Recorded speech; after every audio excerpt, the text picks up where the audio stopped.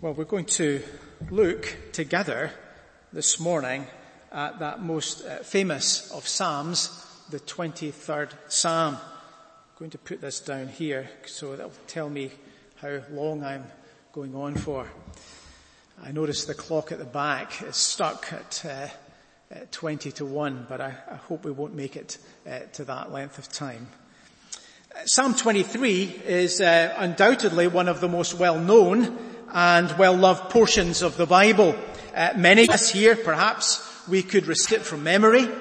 Some of us may have known these famous words since our childhood. Most of us will have sung some kind of version of the psalm, perhaps in church, maybe even at a funeral service.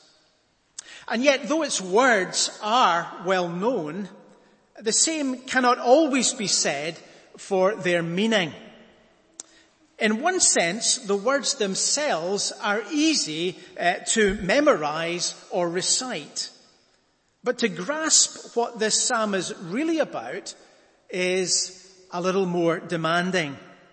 Because here are words that challenge us to know God, to trust God, to rely on God, to surrender our whole lives to God. And though the psalm was composed by King David, a man after God's own heart, he was not the first in the Bible to say that the Lord is my shepherd. Those words were first spoken by the patriarch Jacob in Genesis 48 and verse 15. He talks there of the God who has been my shepherd all my life long to this day. And so the language of the Lord as a shepherd to his people is language that arises out of a deep experiential knowledge of God. The words of this psalm are words that have been forged on the anvil of sometimes hard and difficult experiences of life. David, like Jacob before him, had come to know and discover for himself, amidst the many troubles and difficulties of this life, that the Lord was his shepherd. And that imagery is, of course, as we read from John chapter 10, picked up in the New Testament. Most notably in that passage where Jesus applies it directly to himself. He is the good and the true shepherd. He is the one who knows his sheep. He is the one who even lays down his life for his own flock. And I think the first line of the psalm really contains its overarching theme. Look at verse 1. The Lord is my shepherd, I shall not want. In other words, for the psalmist, knowing the Lord is everything. A want is, of course, a lack of something, but if we know the Lord, we will lack, says the psalmist, no good thing. There is no deficiency in the one who is our Lord and Savior. There is no deficiency in Christ. Everything we need is to be found in him. He is an incomparable and all-sufficient Savior. There is no one like him.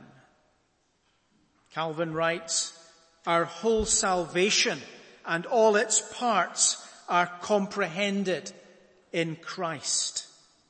We should therefore take care not to derive the least portion of it from anywhere else.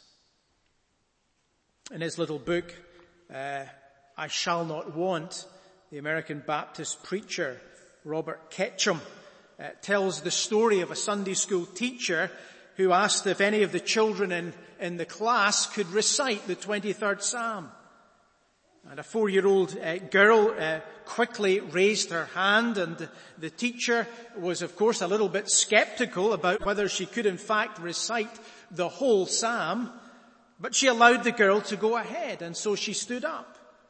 And she faced the class and she bowed her head. And she said this, she said, the Lord is my shepherd, That's all I want. And then she sat down again. Well, the little girl may have missed a few verses, but she really captured the psalmist's heart of being utterly contented in the shepherd's care and love.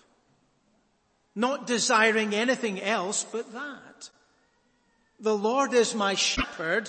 That's all I want. So what does this really mean or look like in practice? What does it mean when we say the Lord is our shepherd? What does the good shepherd, what does our Lord Jesus bring to his people? What does he provide for his sheep as they make their way through the many challenges of this life? Well, let me suggest 4 things from the psalm this morning.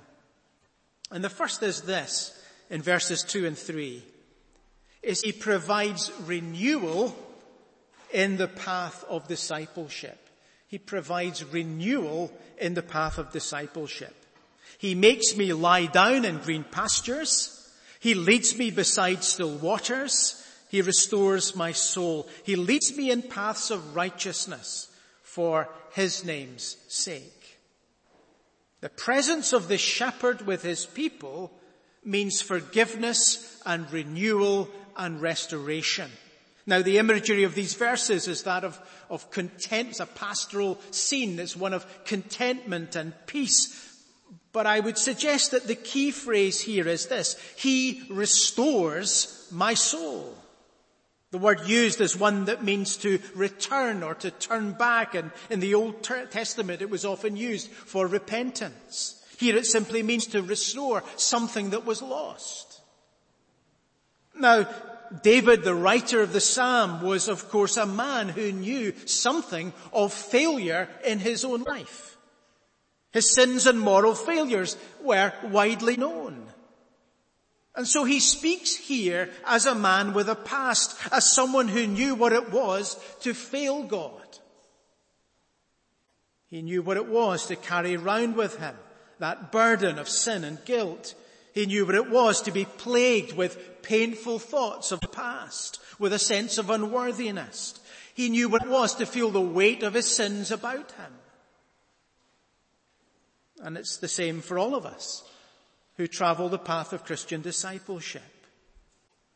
Sometimes our past sins and failures rise up before us and they accuse our consciences. The great Scottish divine Samuel Rutherford famously described this as the old ashes of his sins becoming stirred up to be a new fire of sorrow to him.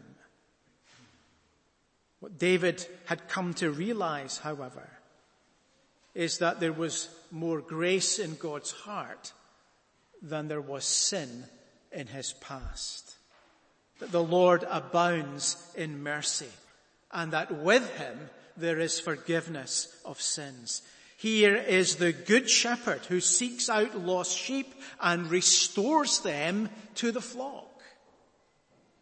We sometimes sing an old hymn, I was lost, but Jesus found me. Found the sheep that went astray, threw his loving arms around me, drew me back into his way. Now, we may feel, wait a minute, in David's case, he was someone who really needed forgiveness and restoration. After all, he was guilty of so much that was wrong, lies and deception, lust and adultery, not to mention murder. We may say, well, we're not quite in the same place as he was. But that would be a mistake. Because the seeds of all those sins are in us all. We've all sinned and fallen short. We all stand in need of forgiveness. If you, O Lord, should mark iniquities, O Lord, who could stand? But with you, there is forgiveness that you may be feared. Friends, this is part of the good news, isn't it? Part of the gospel. With you, O Lord, there is forgiveness. And yet sometimes, even as believers, we find that so hard to take in, hard to believe, hard to grasp, hard to comprehend. Such is the forgiveness of God that we can scarcely take it in. Such are our sins that it all seems too good to be true. Surely God cannot love me. Surely he can't forgive all my sins. Surely he cannot be favorable to one like me. But friends, in the gospel, he tells us that he can, that he is, and that it's true. There's a story in the biography of Martin Lloyd-Jones, the first 40 years, written by Ian Murray.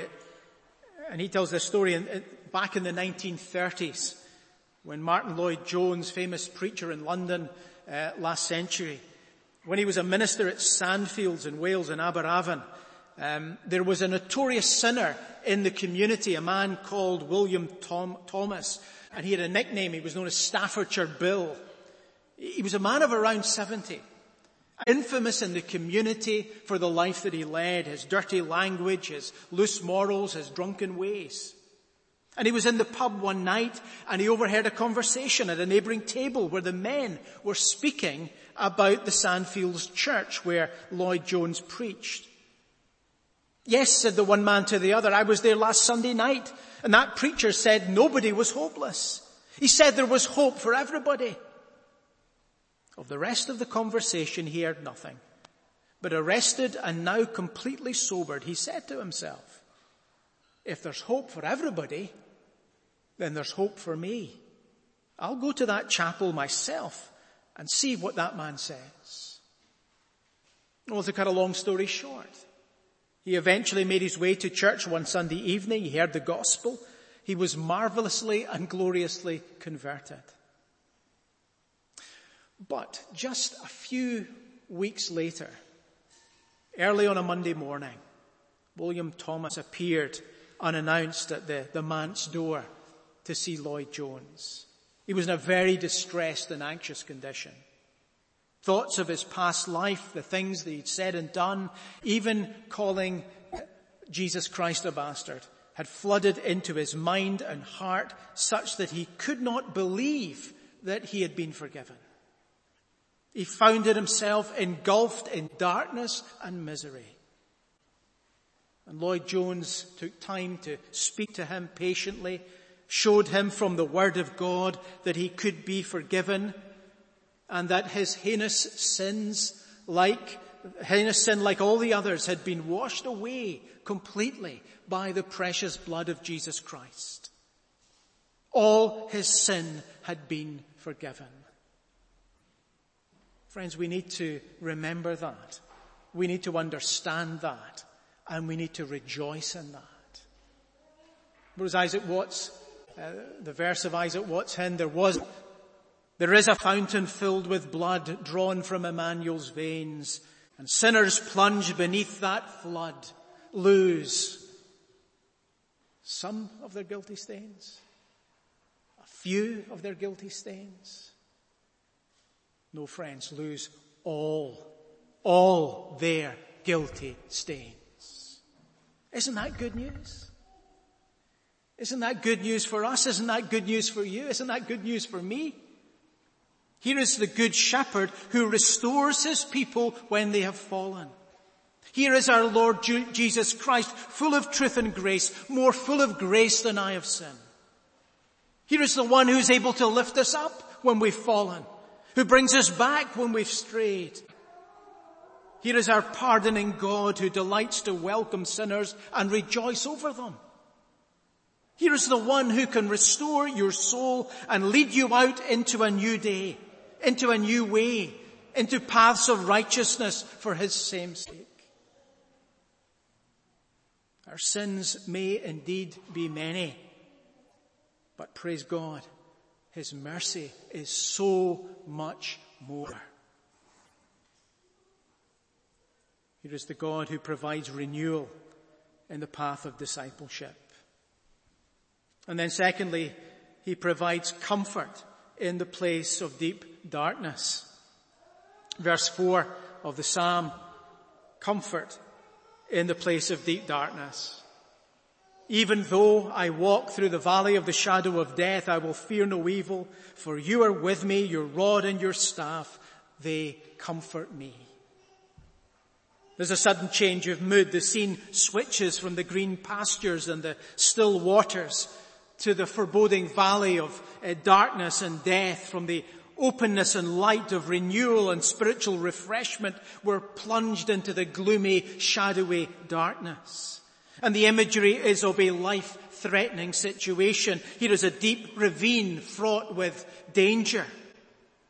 Here are the circumstances of life that often induce fear and anxiety in us. Here are the dark valleys that at times we all have to journey through. The dark valley of bereavement and loss, of serious illness, depression, loneliness, social isolation, and of course death itself. They are hard places to walk through. And yet even in the midst of this valley of deep darkness, the psalmist is able to say, I fear no evil. Now, why is that? And how is he able to say that? Is it because he's strong? He's self-sufficient? Is it because in some way superior to other people? No, he says, it's because you are with me. Your rod and your staff, they comfort me. The absence of fear is simply down to the covenant presence of God with his people. Not because of anything in us. Rather, it's everything to do with the Lord who is with us. It's his presence that brings comfort in the midst of the dark valleys of this life. Notice how the language changes here from the third person to the second person. If in verses 1 through 3 he's speaking about the shepherd, now here in verse 4 he's speaking, you'll notice, directly to the shepherd. You are with me. It's almost as if the trouble of the valley drives him closer to the shepherd and brings a deeper sense of intimacy and closeness. Isn't that often the case? In one sense, it's not that Christ is closer in the valley, but rather we come to realize in the valley just how close he has always been. How true it is that it's the hard experiences of life that often drive us closer to the Lord. The Lord's presence with his people is intensely real. It's a strong presence. It's characterized here by the shepherd's rod and staff, tools of the shepherd's work. That work was often hard and dangerous. Enemies had to be fended off. Direction and guidance had to be provided for the flock. And friends, Jesus Christ, our good shepherd, is no weakling or wimp. He is ready to defend his flock. No one, says the Apostle John, can snatch his sheep out of his hand. The shepherd doesn't carry a club for nothing. He's more than able to deal with anything that the valley might throw at us. And how important it is for us to know that and believe it. Maybe we're not traveling through the dark valley today. But who knows what lies ahead? Who knows next month? Who knows next year? Last year, 2020, around Easter, the wife of a friend who was in ministry, who was dying of cancer, he was nearing the end of his life. Just a few weeks really to live, and she wrote these moving words in their blog. They had kind of done a blog as they went through that deep and dark valley. She wrote this: as we've watched recent events and as we reflect on our own journey, I often wonder what life would be like facing these evils without faith. The evils themselves are no different, whether you have faith or not. But how you read them and react to them is very different. Over the past month, I've seen firsthand genuine fear in some of the most stable, got-it-together people I know. And over the past 2 years, some of you who do not have faith have expressed your admiration of how we've walked this journey because of our faith. All I would want to say is this, that faith doesn't change COVID or cancer, but faith does help you walk through the valley. It connects you to the God who will be with you through every moment of it. Even when nobody else is with you, whether in hospital, in isolation, or in the dark, sleepless hours of the night, He is with you. That's what makes the difference. That's what makes the difference. And so, friends, there is comfort even in the face of the gaping jaws of death itself, where other guides are forced to turn back and can go no further. The Good Shepherd never leaves his own. For this shepherd has laid down his own life for his sheep. And he is able to provide comfort in the place of deep darkness. He makes all the difference in the world. Renewal in the path of discipleship. Comfort in the place of deep darkness. And then thirdly here, blessing in the face of opposition. Verse 5, you prepare a table before me in the presence of my enemies. You anoint my head with oil, my cup overflows.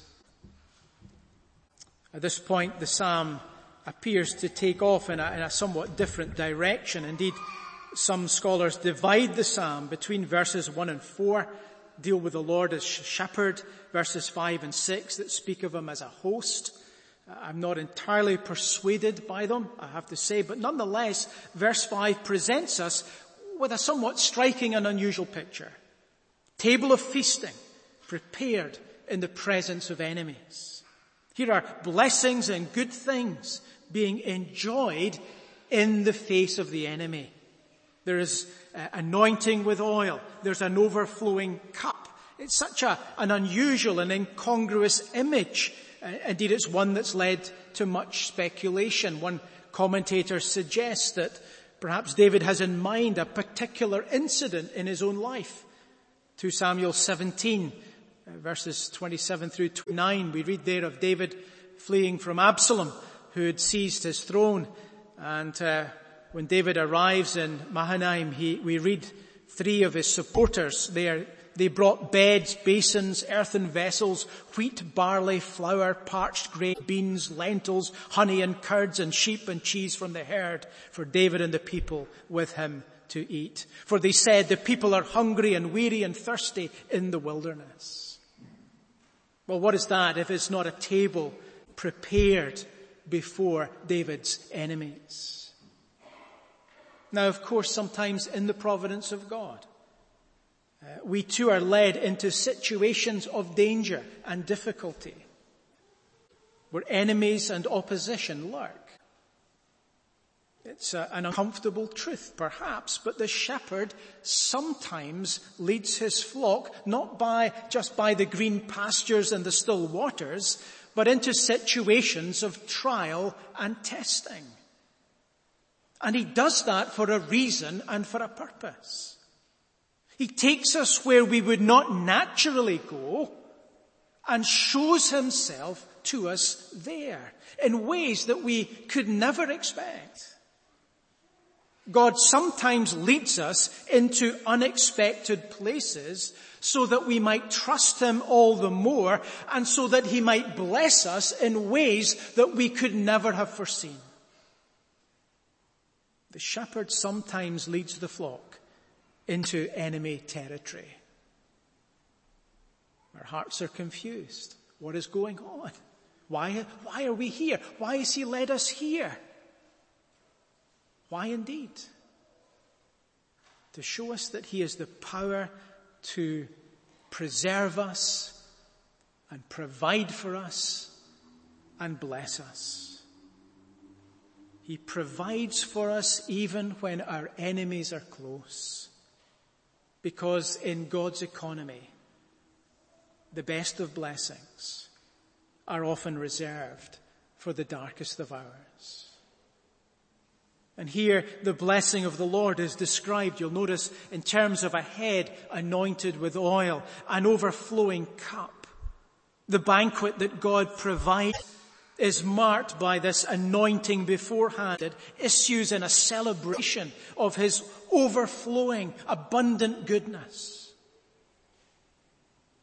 Many years ago, when I was a wee boy in Sunday school, we had certain songs that we sang.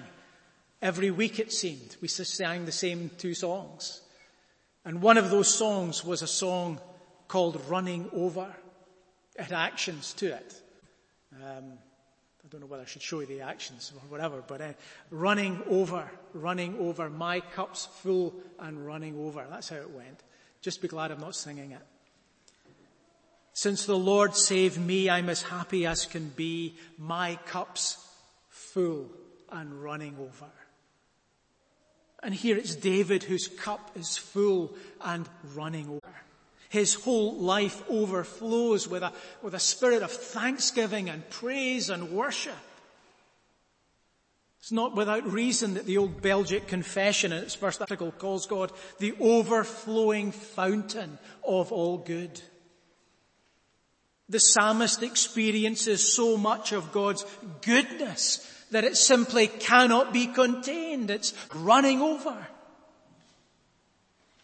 And if our Lord Jesus Christ can uphold and bless his people in the face of opposition, then, friends, is there any circumstance in which he cannot be trusted to sustain us, keep us, and bless us?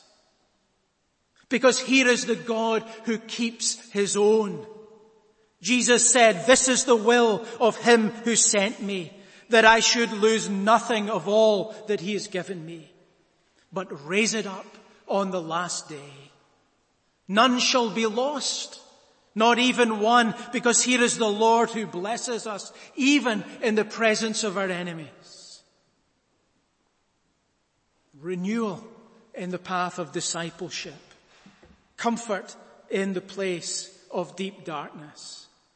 Blessing in the face of opposition. And fourthly here, hope in the light of the future. He provides hope in the light of the future. Verse 6. "Surely goodness and mercy shall follow me all the days of my life, and I shall dwell in the house of the Lord forever." This final stanza of the psalm really contains a statement of faith and confidence in the Lord, his shepherd. Because this God is his God, he has an assurance and a confidence about the future. He has hope. Hope for this life, and indeed a hope that extends beyond. In this life, his hope rests on the fact that the goodness and the mercy of God shall follow after him. Actually, the word "follow" here is a fairly weak translation. The original word really means to pursue. It's often used to describe someone chasing their enemies, relentlessly hunting them down, never giving up. But what will pursue David will be the Lord's goodness and mercy or faithful love. I had a great uncle Johnny. He was a shepherd in Abington in the south of Scotland. And to assist him in his task, he had a couple of sheepdogs that he kept, and he used them to manage the flock that was in his care. And here it's as if the Lord, the Good Shepherd, sends out these two sheepdogs. One's called Goodness, the other's called Mercy. And they're there to track David down and to dog his footsteps all the days of his life. They will never give up pursuing him. And this, friends, is what sustains the believer, isn't it? In our walk with God. This is what keeps us going in difficult times, in challenging experiences. It's the relentless goodness and mercy of our God.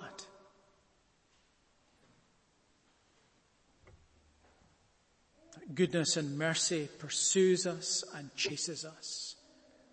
Whether we're beside the still waters, in the dark valleys, or even surrounded by all sorts of enemies, His goodness and mercy will not let us go until that day when we shall rest in His house forever. He will be with us. He will bring us home. Tempted to say something about football here, but I'm not going to. How will you make it home? How will you make it into the Lord's presence? How will you make it into the house of God? How can any of us have that assurance that we will dwell, we will dwell in the house of the Lord forever?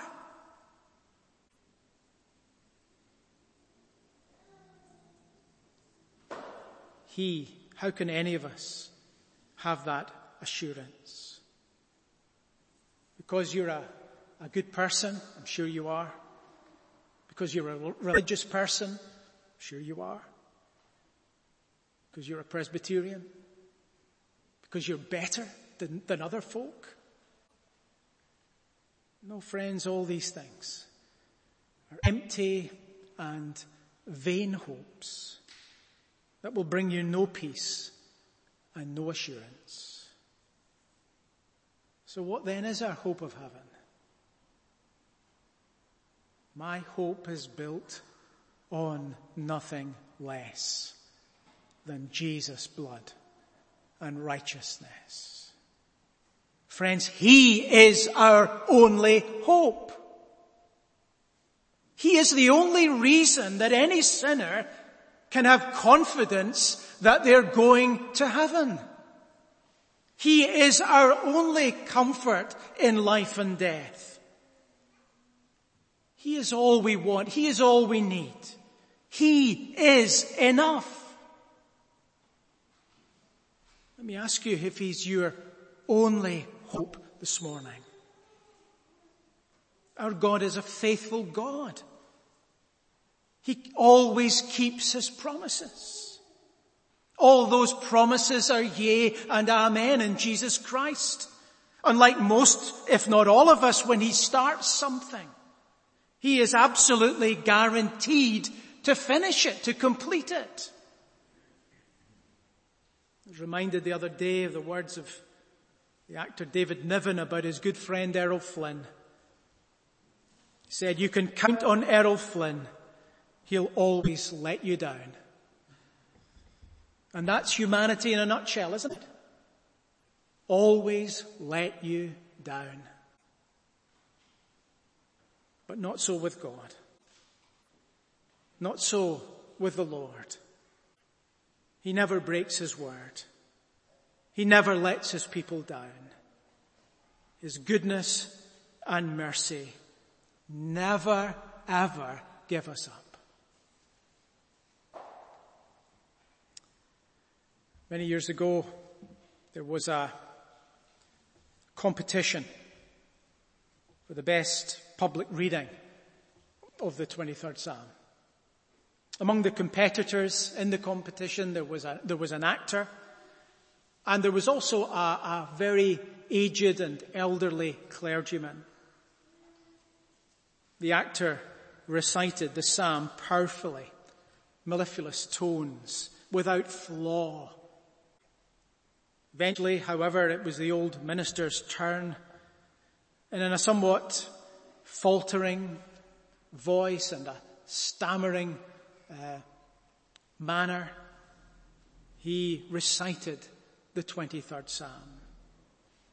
And at the end of the competition, the judges put their heads together and they announced that the prize went to the old minister. Oh, he said, the minister to the actor, I said, I'm so sorry you didn't win. I think you deserve to. It was a flawless performance. The actor replied quietly, not at all. There was one big difference. I know the psalm. You know the shepherd. Yes, many people can recite the psalm, but it only truly comes alive when you know the one of whom it speaks, when you really know the Lord as your shepherd, when you really know Jesus Christ as your Savior and King. I'm sure you know the psalm, but do you know the shepherd? I trust many of us here do, but perhaps there's someone who doesn't. Well, what better time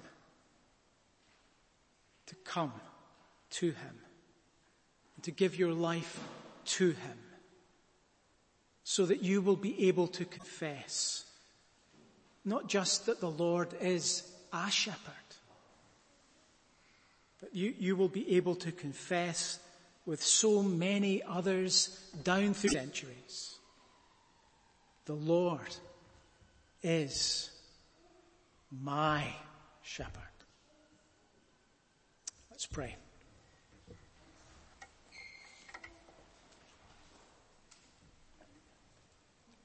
God our Father, we thank you for your scripture.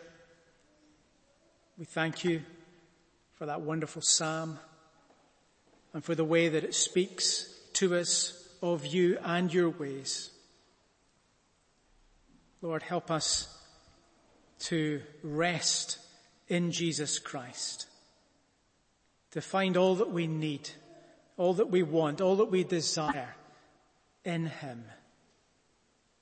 And may he in turn lead us in paths of righteousness for his name's sake. Amen.